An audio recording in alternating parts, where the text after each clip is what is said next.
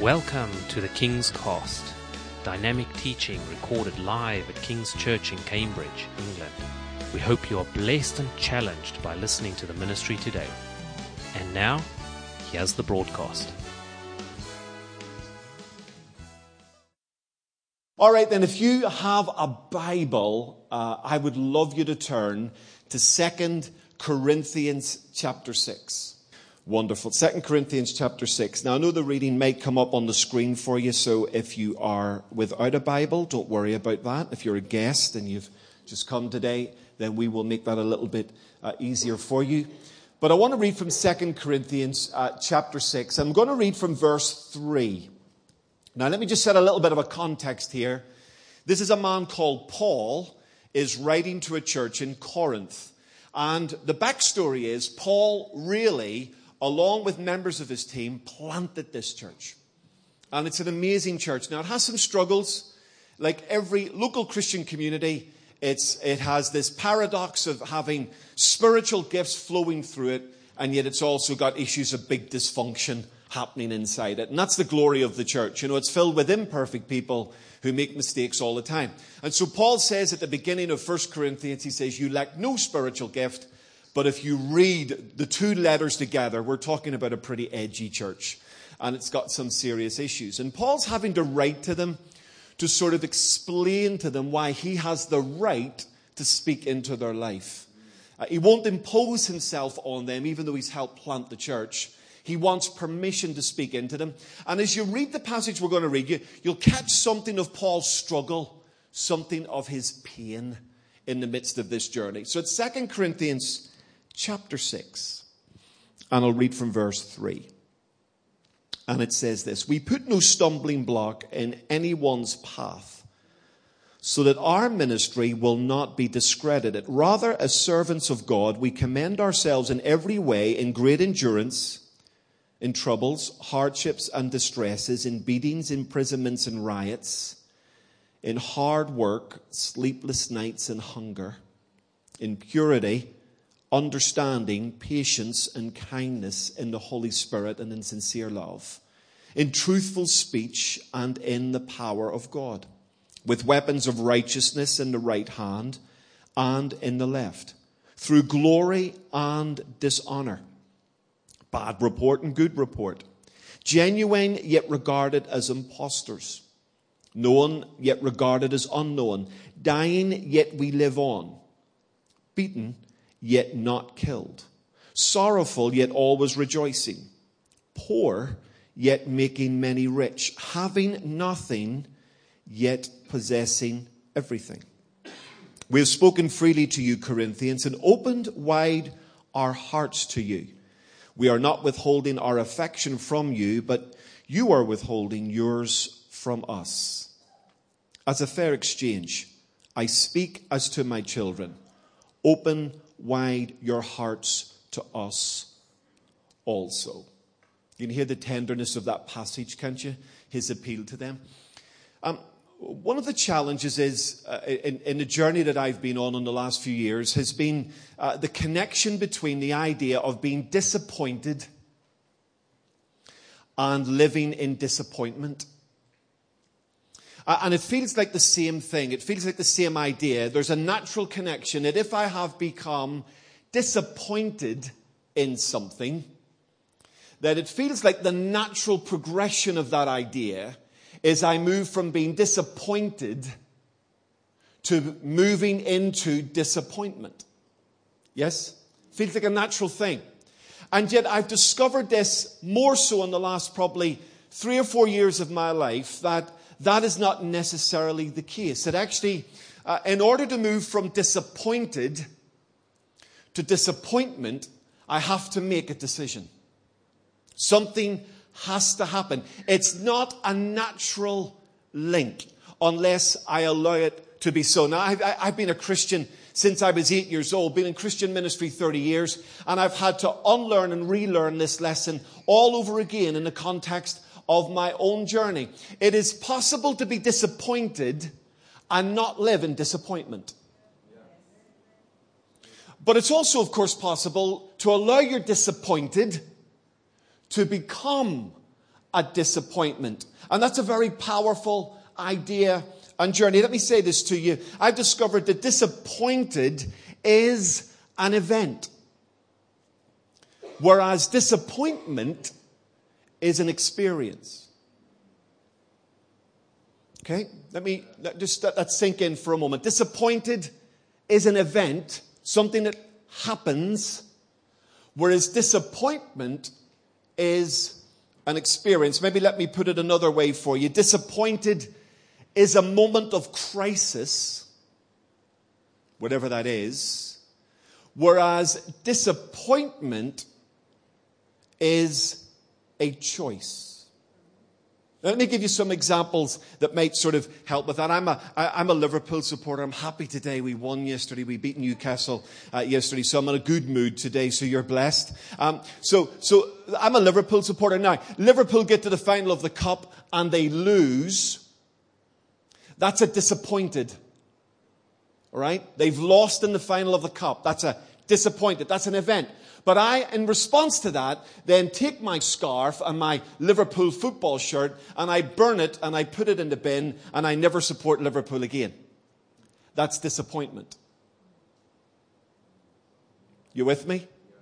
Okay, my sausage dogs, yes, that I love very much, pepperoni and salami, my two sausage dogs, they eat my favorite pair of shoes. Because we left them in the house one day. They've eaten my favorite pair of shoes. Okay, now that's disappointed. They've eaten my favorite pair of shoes. But then selling my sausage dogs on eBay is disappointment, right? It's moved into something else. She let me down. That's disappointed. I will never engage in relationships again. That's disappointment. God didn't answer my prayer. That's disappointed. I'm never going back to church again. That's disappointment. Do you understand the difference? One is an event. It really happened, and we're not minimizing the event. Disappointed is disappointed. So one's an event, but something in my mind, my heart, is allowing that event to now dictate to my experience. I'm now allowing what happened to me to frame the way I look and think about my world. And disappointed happens to everybody. There's not a human in this room. In fact, there's not a human in the city of Cambridge right now, without fear of contradiction, who has not, at some point in their life, been disappointed. It's just part of being human. Yes? So even Spirit-filled, Jesus-loving Christians have been disappointed. But there is a huge difference between that being disappointed and then allowing that to become a disappointment. We have all met people who've been disappointed, and yet they've not allowed that thing to become something bigger in them. Now we're not minimizing anyone's difficulty or challenge or pain, and you'll hear that throughout the day. Not at all. But actually, we in the midst of our disappointed, we have a choice. If we love Jesus, if the Spirit of God is with us and in us, the Bible teaches us we have the power of choice in these moments. And we have a choice at that moment to allow that disappointed that we've just experienced to then either frame the rest of our journey and become a disappointment and therefore stop God doing some stuff, or we can address that disappointed in a slightly different way. It's really easy to look at Paul and think like he was just Superman. But when you read his letters and read not only the words but between the lines, you will hear a human being. You will hear a man who, yes, is absolutely incredible. He's gifted. He's talented. He is focused in the most staggering way. He achieves with his team outstanding stuff in his lifetime. But you also, if you read the letters honestly, you hear some of the challenges. You hear some of the pain. You hear some of the disappointed moments in his life. And they're there. And actually, in the passage that we've read, We can hear that. If we don't just rush to the punchline, we can feel something here. Did you catch it right at the end of that passage? He says, we've opened up our hearts to you. But you're a bit reluctant to open yourself. Well, I mean, if you're just going to be honest and be human for 5 minutes, you can hear Paul's appeal there. You can feel something of the disappointed in that moment. He's planted this church. He's helped these people become everything they've become, and they're sort of giving him pushback. And they're saying, Paul, we like you, but, not that much. And they're withholding their affection from him. And this has hurt him. And so he's responding to them. And the response to them gives us some incredible principles of how we can respond to the disappointed. So I wouldn't need to have a prophetic gift in order to understand there are people in this room who are carrying some disappointeds. Stuff's let you down. People have let you down. You may even feel God has let you down. But there are people in this room that have been disappointed. I wouldn't need to be flowing in the Holy Spirit to sort of make that deduction this morning. So there's a fair good chance of it. Or there's a fair chance that if you're not disappointed, you might be this week. It might happen. Even in Cambridge. It might happen. If it doesn't happen to you, it might happen to someone you know. Because it's just part of the journey of being human. But how do we then respond to that? In the passage we've read, I want to look at 4 threats of disappointment. Why disappointment is really powerful. And how Paul responds to it. Now, disappointed happens to everybody. Disappointment is a choice. So you've got to sort of accept that idea before I begin, or my sermon's dead in the water. So if you'll work with me just for a few moments, this may help. But disappointment is a threat. It's a very dangerous thing. And you can be a lover of Jesus, spirit-filled, and a locked and loaded member of this church, but if you allow disappointment to get a hold of you, it can literally imprison me and you. It can literally destroy what God wants to do in our lives. And here's even the great Paul is saying, I've had a bit of a struggle with this stuff, but here's how I've responded. Here's some principles that I want to give to you. So there's the threat of disappointment, and there's a response to it. Is that okay? Yes. So here's the first thing I want you to see. Disappointment distracts. It distracts us. We have 2 gorgeous sausage dogs. They're absolutely beautiful. Of course, their official term is dachshund, which literally means badger dog. So these dogs were originally bred probably to dig holes or go into holes in the ground and chase after badgers or rabbits or anything that moved pretty fast and looked edible. Okay, so that's what sausage dogs do. And if you don't know, if you've never seen a sausage dog, they're sort of long and sleek. They look like a sausage on legs. Now, we have miniature sausages, so they're sort of, cocktail sausages we have really, rather than proper full-size sausages, but they're there. And pepperoni and salami, as I've already introduced, are their names. Now, here's the problem with the sausage dog. They're absolutely gorgeous. They're absolutely beautiful. And everyone, when you walk your dog, everyone goes, oh, look at the sausage dog. It's lovely. You just feel so. I remember walking one day and I walked past a lady and she said, oh, he's gorgeous. And I said, thanks very much. And she was talking about the dog. But never mind. So people love sausage dogs, right? The big problem with a sausage dog, they get so easily distracted. If Salami can be walking with you, happy and content, she sees a squirrel, she's just off. She's gone. Literally. Just her eyes, her ears, she's off. And you will scream at her, you will shout at her, you will coerce her, and she's off. If you don't have her on the lead, she's gone. We literally, a few weeks ago, we were walking in the Cotswolds, not far from our home, and she got distracted, and it took us almost an hour to find her in the woods. This little dog, this gorgeous little dog. Distracted. Here's what I've discovered in life. You follow your focus. And what we focus on, we follow. Ever been behind someone in the M25 or the M6 or the M5 or any major motorway or even an A road, and they're putting on their mascara or on their phone, or they're trying to reach for their sat-nav, and you can tell if you're driving behind them. They're speeding up, they're slowing down, they're moving all over the road. Why? Because no matter how brilliant a driver they think they are, their eyes are dictating the focus and their body follows the focus. It is literally a principle called target fixation. You follow your focus. One of the reasons that disappointment is so powerful, fills our focus. And once we become a person gripped by disappointment, once it moves from an event to an experience, it literally fills our eyes, so that our life starts to follow the disappointment. Now, we don't even know we're doing it. It's like driving your car. You don't even know you're doing it. You're drifting, and you don't even know. It's like the sausage dogs. They just see a squirrel, and they're off, because that's what they do.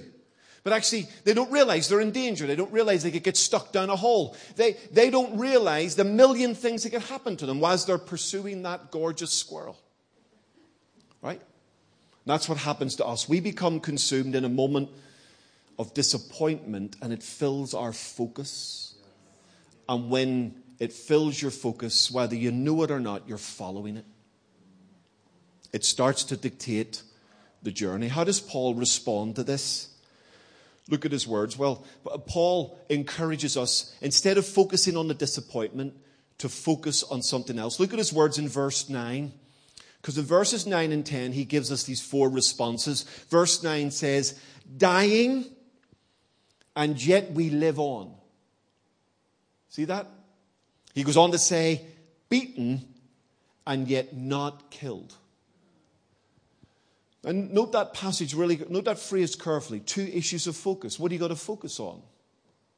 There are two different things to focus on. You can focus on dying, or the fact that we live on.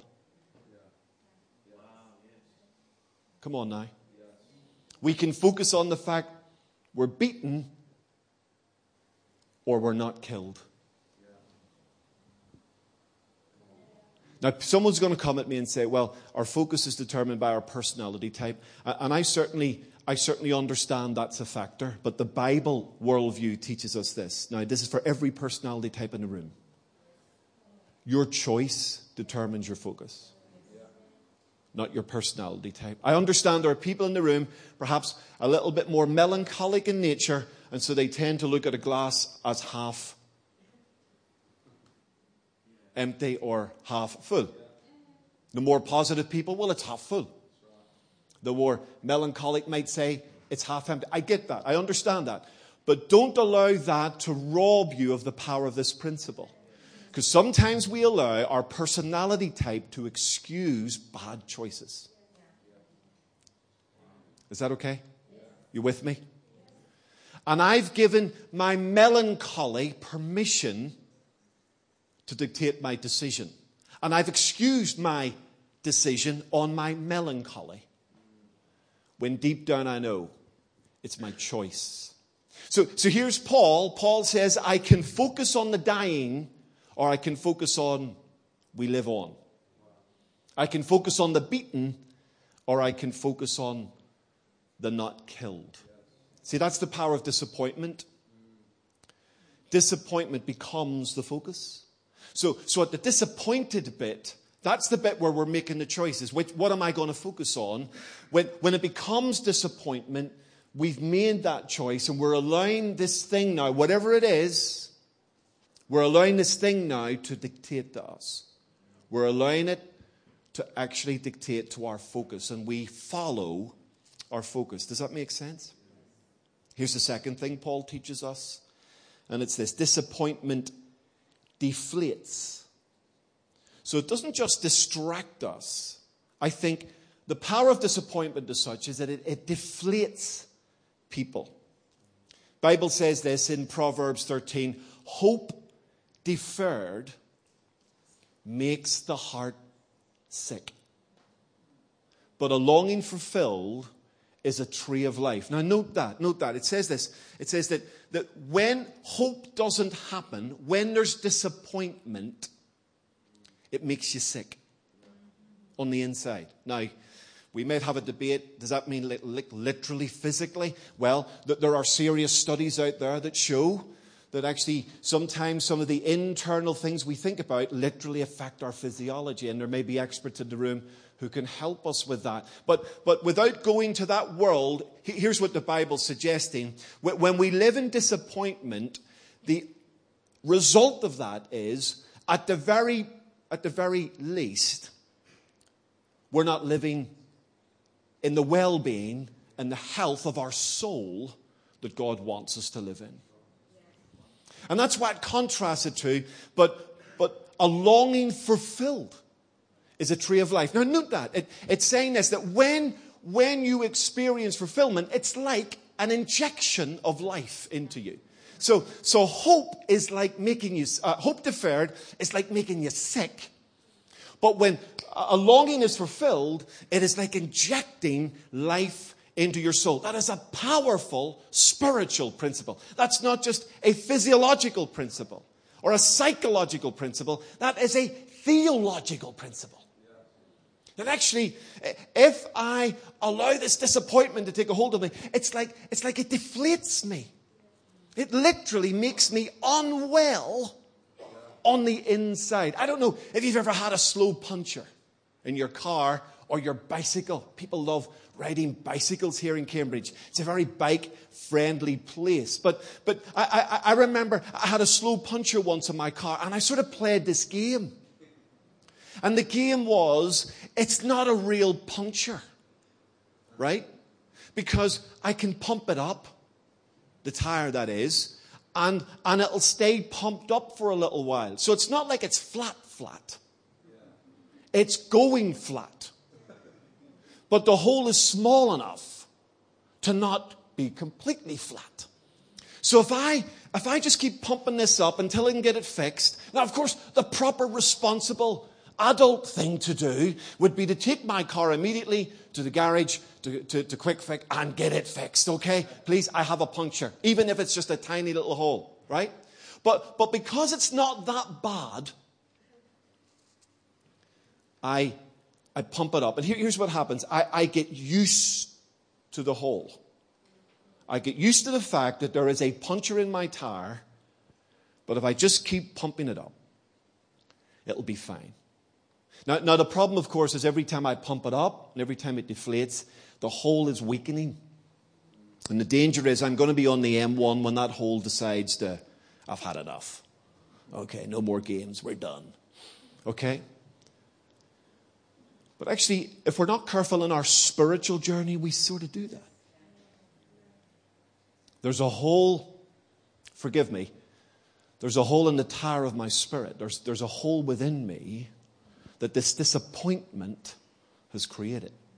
It's not a flat tire. Nobody can really notice because I pumped up this morning. Only I know it's there.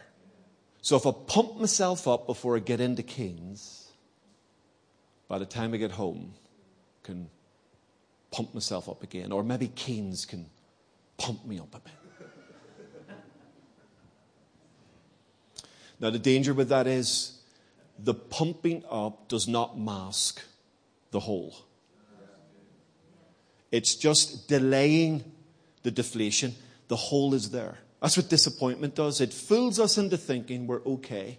We learn to live with the disappointment. We learn to live with the leaky hole.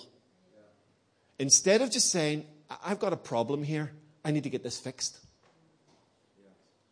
Come on, I just need to get this fixed. And actually, look at Paul's language. Paul says this in the context of his journey. He says, sorrowful.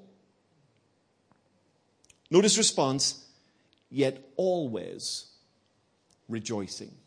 Now, we'll talk a little bit more about this afternoon in the context of the power of praise in our journey of breakthrough and how actually praise can bring us to a place of freedom before release. And Paul is sort of hitting at that. If we had a cheesy bumper sticker, we could say, Paul makes a choice to rejoice. Stick it on your car, and everybody honks their horn at you. But there we are. You've got that sort of, Paul makes a choice to rejoice. And it sounds a bit cheesy, but actually there's a powerful truth there. He's making a decision to do something.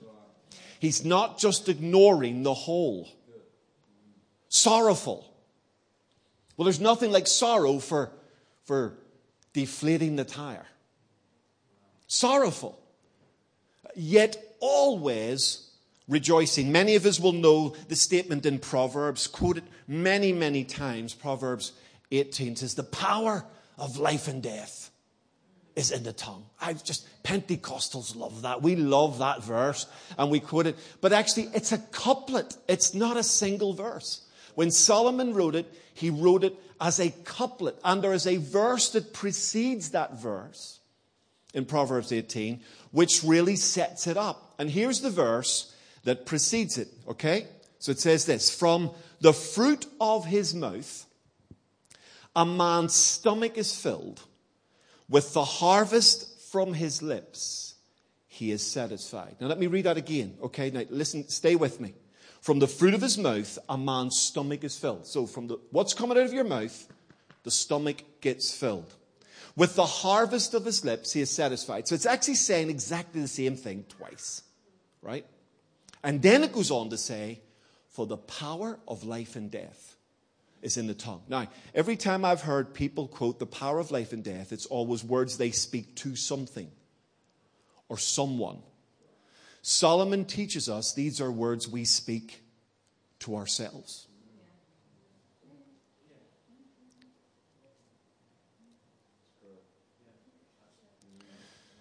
That's a powerful idea that the words I speak are either fixing the hole or weakening the hole. So the idea is this. When I speak out these words, they become food. That food then feeds my soul, which becomes faith fuel for my heart again. And then I speak out those words. And so what we end up with is a cycle. Now here's the decision. It's either a cycle of life or a cycle of death. If the words I'm speaking are words of life, and here's what starts to happen. It starts to cycle upwards and produce life.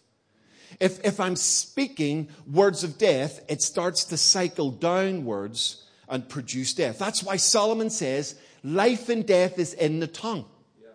So actually, it's not just the one word, it's the cycle of our words. Here's Paul saying, I'm sorrowful. Something that I've experienced has made me sorrowful. Yet, always rejoicing. In other words, he makes a decision to control his confession. Now, like everything, this can be abused. But don't throw out the truth because someone's abused this idea. This powerful thing. And actually, our response to disappointed is often heard in our words. Isn't it? If we're honest. Come on now. If you're like me, your words give you away. Even when you work hard to cover them. They eventually give you away. And that's why Solomon and Paul are encouraging us to think about our response to the moment of disappointed. Yes, it's sorrowful. So he's not disguising the fact that he's sorrowful, but he's made a decision. I'm going to speak words of life into this situation. I'm going to speak words of life over my family. I'm going to speak the word of the Lord into my heart. I'm going to feed on that, not on the disappointed that I've just experienced. Because if you feed off the disappointed, it will produce death. So the only way to break the cycle of the disappointed is to feed on something other than that. Right? Got to change the diet. So if I keep feeding off the disappointed, I'm going to produce words of disappointment. So I've got to stop eating that. I've got to make a decision. This is not good for me. I've got to get the tire fixed. And not just keep pumping it up. Yes? You with me? Here's the third thing, really quickly. Disappointment, I believe, dispossesses. Has the power to dispossess us. of what God has for us. It not only wants to rob us, it wants to rob our world. We heard it in our worship this morning. We have an enemy who comes to steal, to kill, and to destroy. Now, here's the thing. He doesn't just want to rob you. When he robs you, he has dispossessed those that you will influence, potentially. So if he's robbing me of something, then he's robbing me of the ability to positively influence my world. So my children get affected by my dispossession. My wife gets affected, in my case, by my dispossession. My boss at work gets affected. My employees get affected. My students get affected. My world gets infected by my dispossession. Why? Because I'm being robbed of something, and it is inevitable that what I've been robbed of will touch others. Powerful idea. I was reading this week in my daily devotions, and I was so moved, in fact, in reading this chapter, Genesis 35, just part of my normal everyday devotions. And Jacob and his favorite wife, Jacob had two wives, Leah and Rachel, and he really loved Rachel more than Leah. It's a very tragic and sad and very difficult story in the context of Genesis. This tension exists constantly. But Rachel was really his favorite. And Rachel was the one who produced Joseph, who became Jacob's favorite son. You know, the one that wore the coat and all that. But then she also gave birth to a young man called Benjamin. But the tragedy is in Genesis 35, as she's giving birth to him, her second-born son, she dies. As she's dying, she calls him this, Ben-Oni, son of my trouble. Now, who could blame her? Giving birth to this boy has literally killed her. She's about to die. She knows it. And her last breath, she speaks, Ben-Oni, son of my trouble. The first words of her husband, the husband who adored her, the husband who idolized her, he loved Rachel more. He worked 14 years for free for this woman. It's one of the greatest love stories in the Bible. Yeah. If you don't know the story, read it. It's amazing. He worked 7 years for free, ends up marrying his sister. Don't tell me. It's a big story. And then he works another 7 years for free to get Rachel. He loves this woman. So listen, his world is now collapsing. Not only has she given him a second son, which in the culture of the Hebraic world is massive to him, but as she pushes this boy into the world, she dies. So Jacob is going through this horrendous moment of pain, and the last words he hears his wife say is, Ben-Oni, son of my troubles. But what does he do?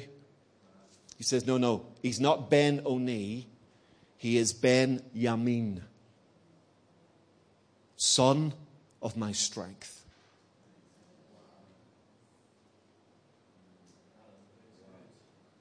Thank God Benjamin got his name changed, right?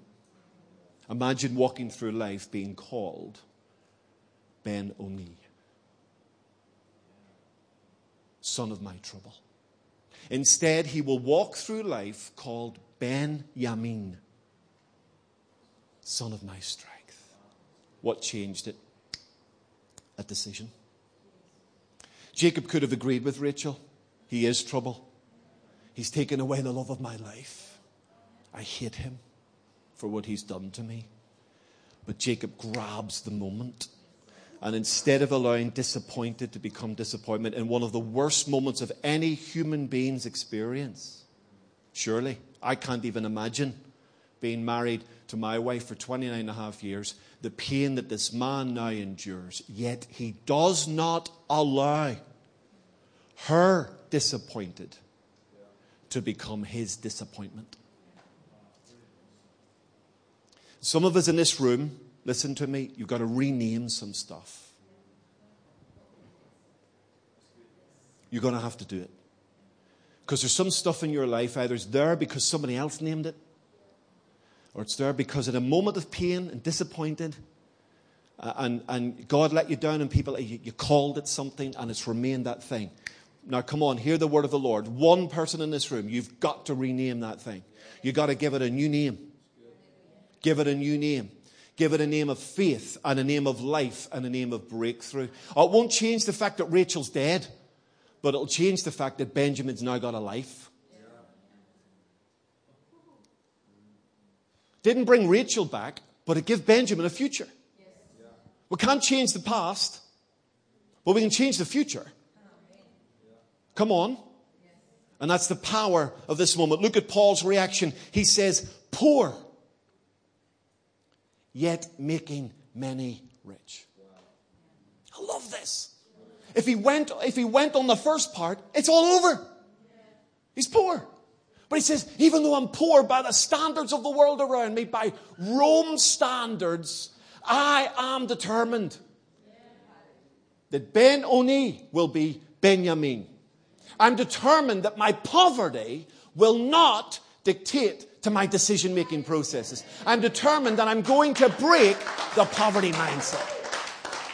Wow. I'm married to an incredibly generous woman, and I thank God for that. I was raised in a generous house, and God has been incredibly gracious to me in giving me a very, very generous-spirited, generous-hearted woman. And without going into details, because it wouldn't be prudent, we've been through some stuff over the last 3 years. I'll talk a little bit about our family experience this afternoon. We've been through a few things. And here's the thing. When a moment of Ben-Oni happens, here's what you want to do. You want to pull in. You want to say to the world, get stuffed. You do. Well, at least as an Ulster Celt, I do. All right, maybe in Cambridge you're a bit more sophisticated in your spirituality, but I do. Get stuffed. I'm in pain. Look what's happened. I've lost a son. I've lost a wife. I've lost. And here's what disappointment does. It focuses on the thing you lost. When there's something still alive. Rachel's dead. Fact. Benjamin lives. My goodness. And I want to tell you, one of the keys to breaking out of a Ben-Oni moment is to be generous.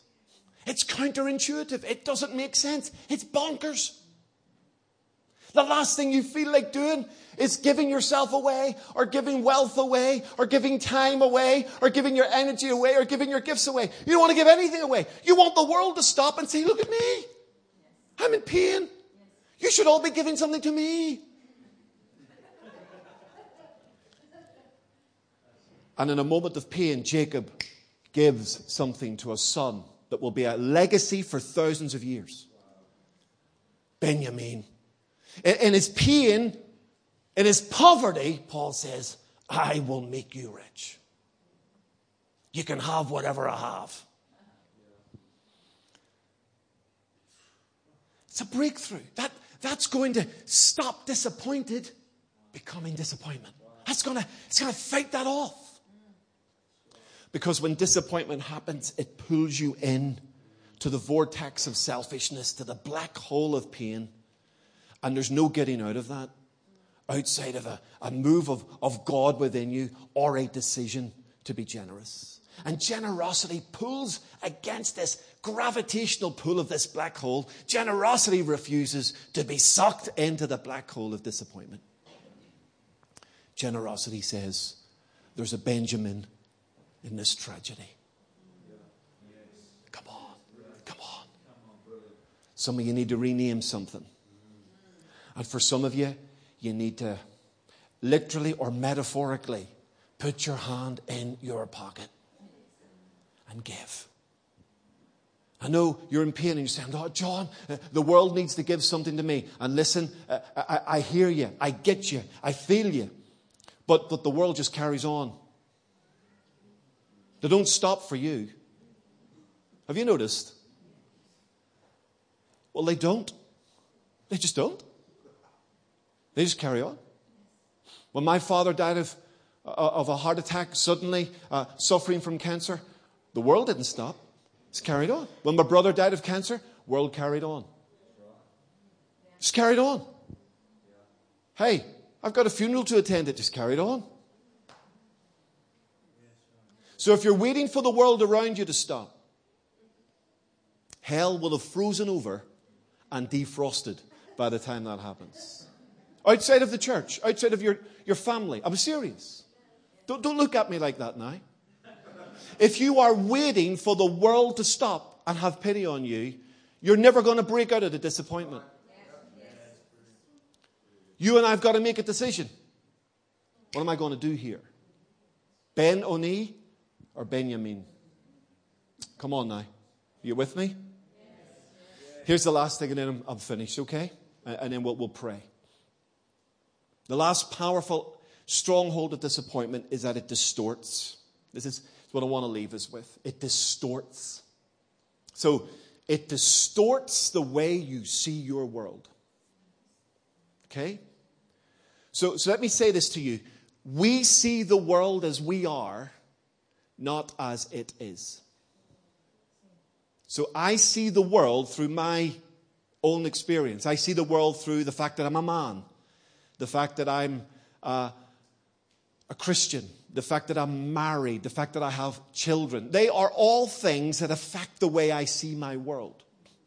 So actually, I'm not just seeing my world as it actually is outside these walls or inside them actually. I'm seeing them through a certain view, affected by my belief system, my experiences, my ups, my downs, my goods, my bads, my uglies. All right? And although I don't want to, I see the world as a white man. I see the world as a man. I see the world as a Christian man. I see the world as a leader man. I see the world as a father man, as a husband man. That's how I'm seeing the world. Now, some of that can be bad, but my challenge is to understand that I'm seeing my world from my internal view. And the smart thing is to recognize that and therefore say, does my internal world match up with God's view? So is how I'm seeing you the way God sees you? Or am I seeing you the way I see you? And what the power of disappointment is this. It so gets into us that we see everything through the eyes of that disappointment. It touches us. It distorts what is before us. Look at Paul's response to this. Verse 10, he says, having nothing, yet possessing everything. Now I want you to notice this. This is a belief system response. So this is not just okay, I'm sorrowful, but I'm rejoicing. An action, or I'm poor and I'm making many rich. An action. This response is a belief system response. Having nothing, yet I believe I possess everything.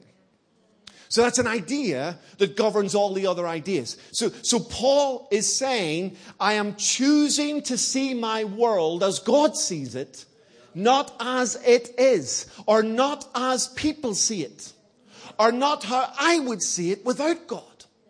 I'm choosing to see it as God sees it. My dad took early retirement, and part of the reason he took early retirement was because he became unwell. And in the job that he was in, they were going to offer him medical redundancy, which was all very helpful to a man in his early 60s having to take early retirement. And so my dad went for an interview, a medical interview, and the person asked my dad a question. Being a Christian, my dad answered the question honestly. That answer was taken and it needs to be said, was used in a way that was less than helpful for my dad. It took the fact of the answer, but interpreted it in a way that hurt my father. Some of you will know what I mean. As a result, my father lost all his medical redundancy. Thousands upon thousands upon thousands of pounds. The shop steward of the place where my dad worked came to my dad and he said, Alec, look, we think we can get your money back. And all you have to do is say this. And if you say this, we have been given the nod that this will work. And my dad responded and he said, but that's a lie. That's not true. He said, Alec, it's just a lie. It'll get you thousands of pounds. And here, my dad had worked in that place many, many years. Everyone knew he was a Christian. In fact, they not only knew he was a Christian, they knew he led the local Pentecostal church just up the road. So he was sort of leading the church part-time as a volunteer sort of thing and doing full-time job. And they knew who he was. And here's what my dad said to this man. If I lie now, everything I have worked for, everything I believe, everything I have stood for in this workplace will be forgotten. I will become known as the man, the Christian, the pastor who lied to get his money. My father wouldn't do it. And he lost, I can't tell you how much money he lost. It was a lot of money. We were on holiday together the following year when all of this had been done and settled. And the kids and the grandkids were all playing in the garden. We were on holiday together. And I said to my dad, just in a moment of quiet reflection, I said, Dad, do you ever think about the money? And here's what my dad said. Son, I never think about something I never had. And then he said something. My dad was a very simple man, and he looked out into the garden. Here's what he said to me. I'll never forget it till the day I die. He said to me, look out there. He said, do I look poor? Do I look poor? See, that's a moment where your value system completely clashes with the value system of the world around you. If you see the world as the world sees it, we're dead. If we see the world as disappointment sees it, we're dead. We need to step into seeing our world as God sees it. Paul says, I have nothing, yet I possess everything. So he chose to see his world out of what he believed, not simply out of what the world actually said. My goodness, if that's going to give disappointment a kick in the teeth, that'll do it. And the disappointed was he lost a lot of money. But he refused. Outside of that conversation, my dad never talked about it. Never moaned about it. Never groaned about it. Never complained about it. Why? Because driven by a different belief system. Now, as we draw this to a close, disappointed is an event. There's not a person in this room who hasn't experienced that.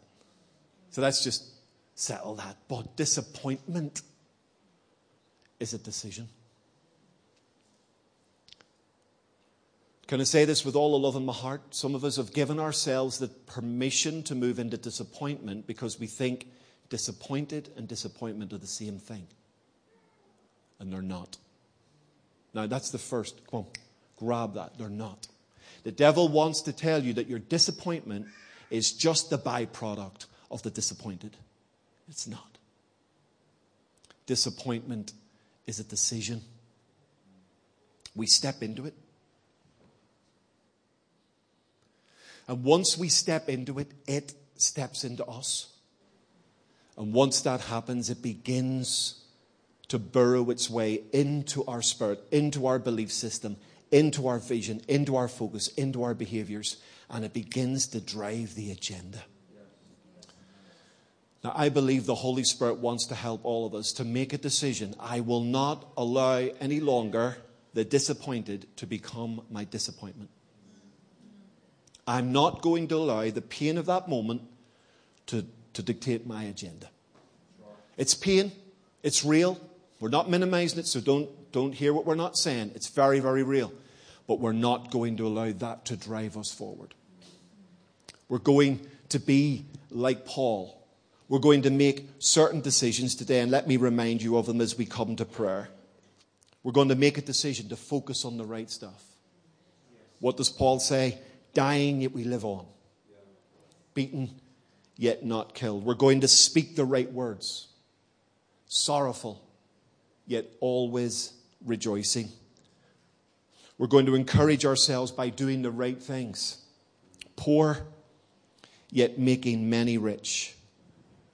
We're going to build on the right values. Having nothing, yet possessing everything. I felt very strongly in my spirit as I preached this morning that someone in this room needs to rename an event. Felt that very strongly. Felt the witness of the Spirit. Hadn't expected that to be so strong this morning on me, but it was strong. It went from an issue of truth to something that felt prophetic. Felt like God was dropping a word into somebody's heart. And I want to encourage that response in just a moment. But for all of us, want us to look at the disappointing in our lives and say, we will not let that become our disappointment. Thank you for listening, and we trust that the Word of God has inspired you today. For further information about King's Church, or to access our large archive of other recordings, go to www.kingscambridge.org. If you're listening on iTunes, we would love you to leave us some feedback. God bless and goodbye.